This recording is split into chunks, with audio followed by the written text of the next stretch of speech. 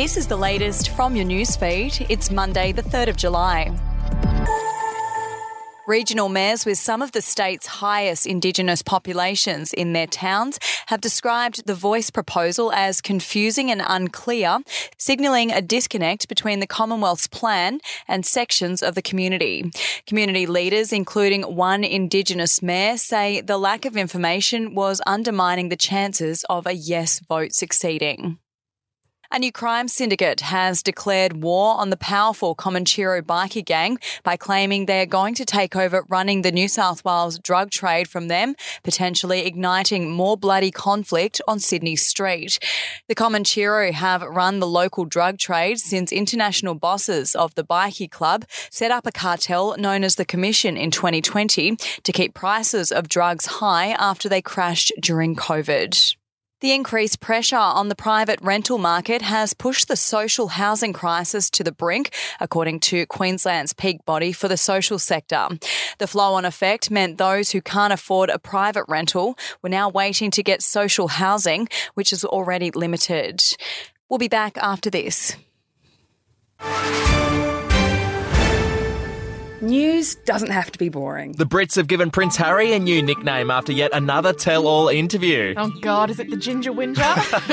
Let the team at news.com.au get you up to speed each day with their podcast, From the Newsroom. A couple were busted joining the Mile High Club. Well, I guess they can't play Virgin anymore. Politics, sport, red carpets, royals. Get all the goss in just a few minutes. Follow From the Newsroom wherever you get your podcast from.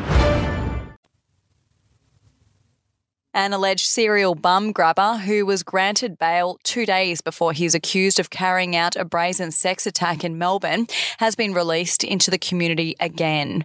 25-year-old Max Clinton was granted bail for a second time in a week last Wednesday, despite him facing almost 70 charges, including child sexual assault, after police allegedly found he had been stalking, upskirting and grabbing women's bottoms across Melbourne.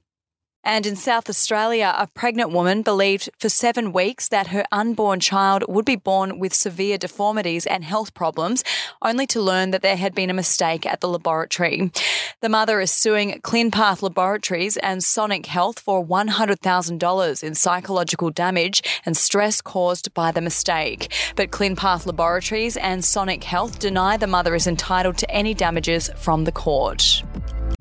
The podcast Faith on Trial looks into Hillsong, both in Australia and the US, and takes both the listener and hosts on unexpected twists and turns in the story of Brian Houston and the Singing Preachers. There are 2 incidents involving Pastor Brian. The Australian journalists uncovered a litany of alleged criminal behaviour in the megachurch. Financial gifts were being given to the leaders of the church. Listen to Faith on Trial Hillsong ad-free on Crimex Plus on Apple Podcasts today or wherever you get your podcasts.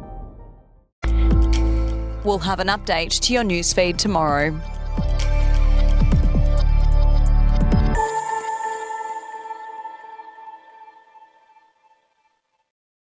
Australian history is full of colourful but forgotten characters, from alleyway gangsters to Cold War spies and eccentric entrepreneurs. There are hundreds of incredible stories of adventurous Aussies that never make it into our history books. Each week I talk to some of the country's greatest history authors, sleuths and yarn spinners to uncover the untold stories of some of our most interesting and offbeat ancestors. The show, In Black and White, can be found wherever you get your podcasts.